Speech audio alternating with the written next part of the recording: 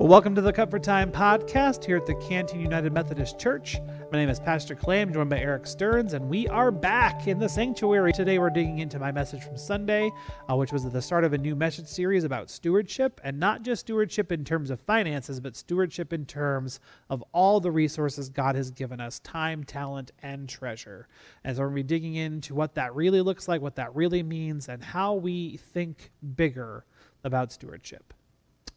Let's get into it. Sounds good. When I heard stewardship series, Sure. I just expected everything else we've always heard. You need to give money to the church, and this is why. Right.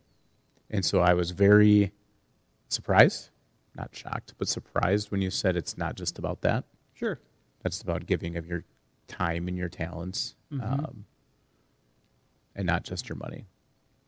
Yeah. Tension that I have is trying to go too far to the other side of things and like not talk about finances at all. Mm-hmm. I hope I'm striking a good balance between or among all of the aspects of stewardship, that it is financial. I mean, there's a part of it where it is financial, and there's a part of it where it's bigger than that too. But it is still that first part.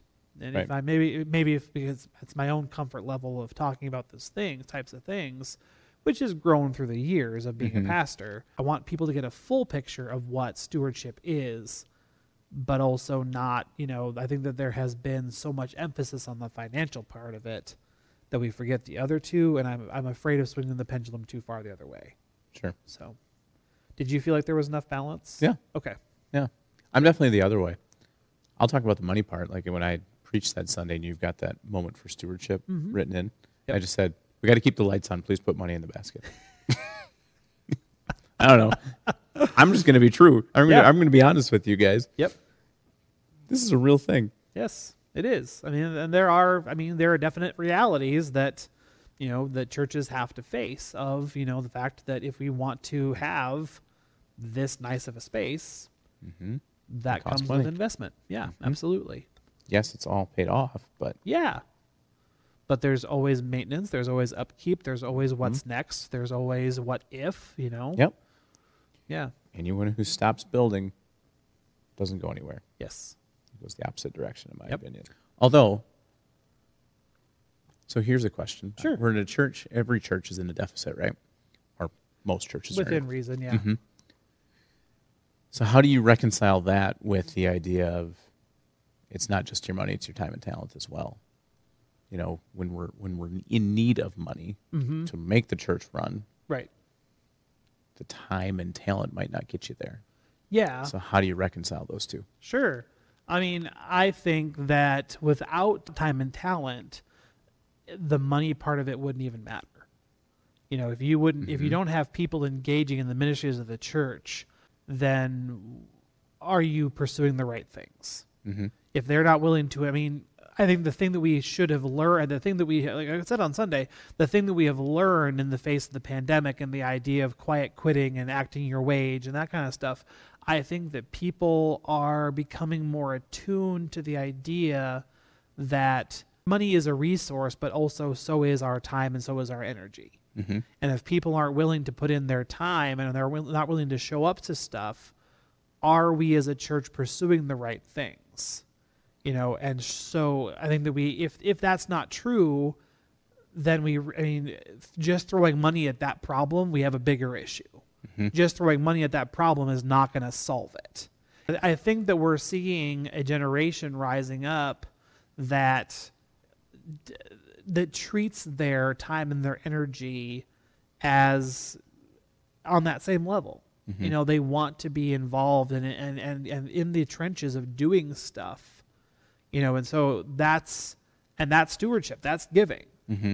There was a time in my life where I was a college student and I did not have the financial resources to tithe, let alone, I was giving some, but I definitely wasn't tithing. I definitely wasn't giving as much as I could. But on the flip side, I was also involved in the life of a church where I was on a choir, I was on a praise team, I was in a youth ministry.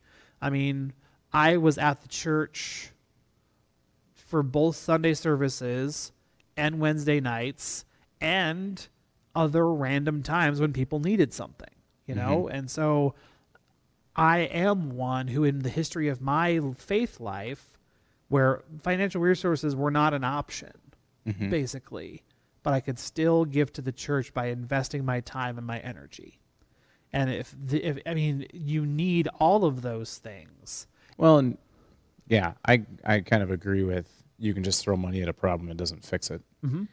Because honestly, personally, like if I don't really care about something, it's almost easier to just throw a couple bucks at it. Yes. And then it just goes away. Right. You know? Yep. And I don't have to worry about it. And did the problem get fixed? Probably not. Right. And or things that I don't want to spend my time on that I know are likely important. It's just easier to spend money on them. Yeah. Yeah, that's a good point. So how do you reconcile that with the idea of tithing? Or do I need to hold on and wait till weeks 2 and 3 of the sermon series? Does that one-on-one translate to time and energy? Right. Should you be giving 10% of your time to the church? Exactly. Okay. Should you be giving 10% of time? Should you be 10% of your energy? Are there other ways? Can you substitute 10% of your money for more time and energy because you literally can't afford 10% of your income? Mm-hmm. You know what I mean? Right. The tithe is the ideal. I mean, learning how to there are pastors in our conference that have learned how to grow beyond a tithe, in the way that they give. And I mentioned pastors just because I know their stories. Mm-hmm. And I'm sure that there are lay people that have learned to grow beyond a tithe and giving as well. I think that giving faithfully and consistently, I think that having that conversation as a household every year and saying, okay, this is where we are, this is what we're making, this is what a tithe could look like. But if it isn't that, we're still going to find a way to give consistently and faithfully to the life of the church. Mm-hmm. I think that that's even more important. And then how that correlates, I don't think there is a one-to-one correlation. Mm-hmm. I think that there is, we are called to be good stewards of all of our resources. And that's everything that we have.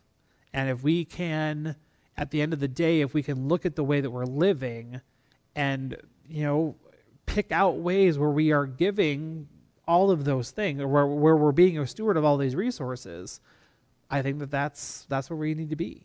Mm-hmm. So I don't think we need to sit down with a timesheet and break down, okay, I have, is it 180 hours in a week? 24 times 7. Math. 168. Thank you. Mm-hmm. Yeah, I'll probably cut that being bad at math part. But we have 168 hours in a week. I don't think that we need to then break that down and say, okay, how do I do 16.8 hours of service to the church?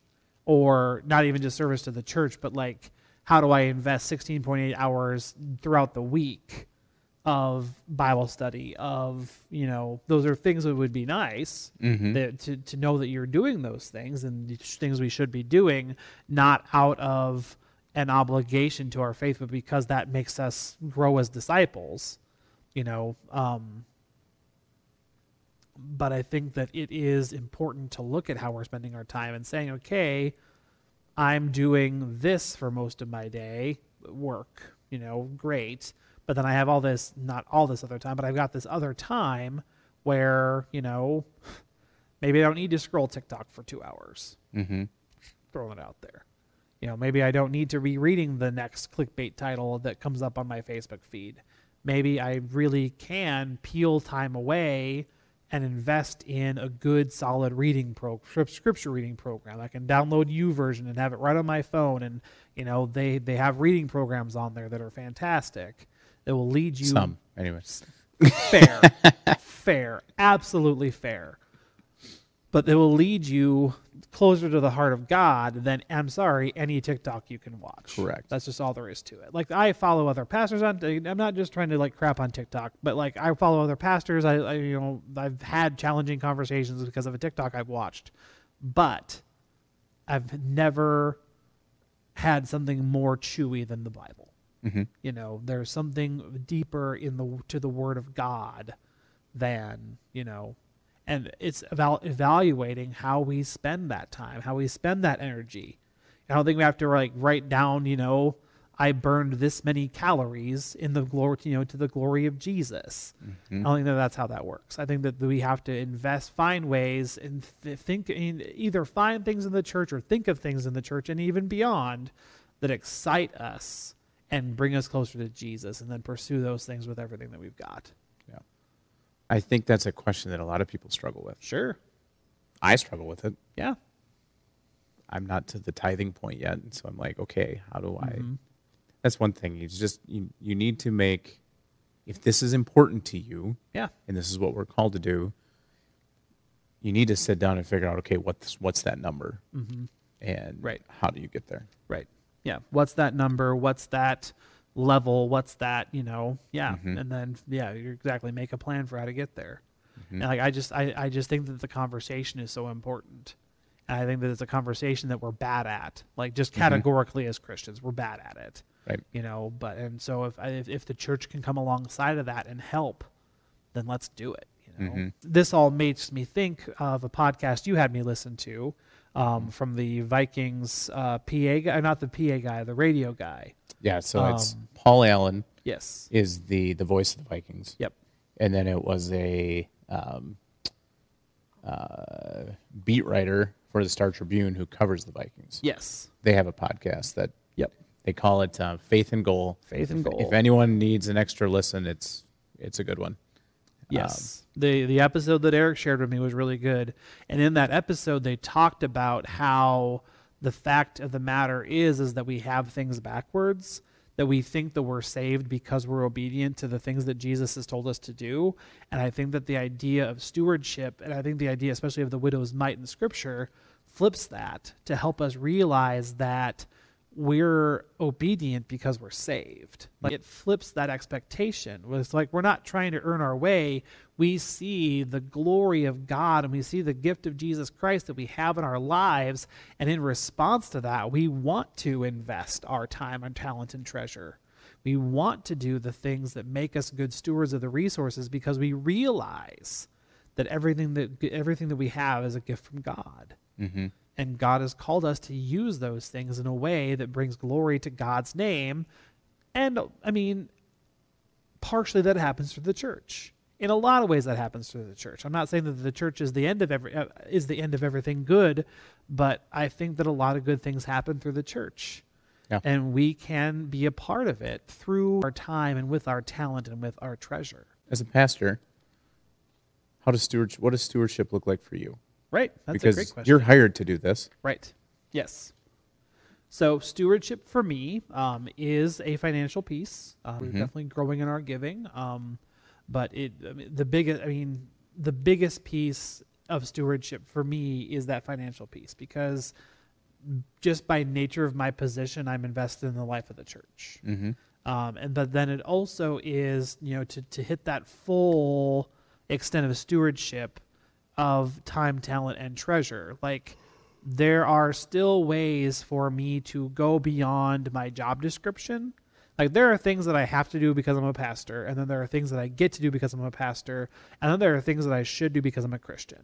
And a lot of those things align, but it is that time of investing. Because, I think I've made mention of this before on the podcast. Like, if I wanted to, I could say, well, I'm doing my Bible study because I'm getting ready for my sermon on Sunday. But a real stewardship of my time says that I need to be investing in the Word even outside of preaching, even outside of the Bible study that I'm getting ready for, even outside of the funeral message I'm getting ready to preach. Like, my desire to know God better leads me to, I need to read Scripture for the sake of reading Scripture, not because of something that I'm preparing. And that's the stewardship aspect, because that's how I'm choosing to spend time and energy, because some of this stuff is mentally exhausting. It's the conversation we were just having off mic.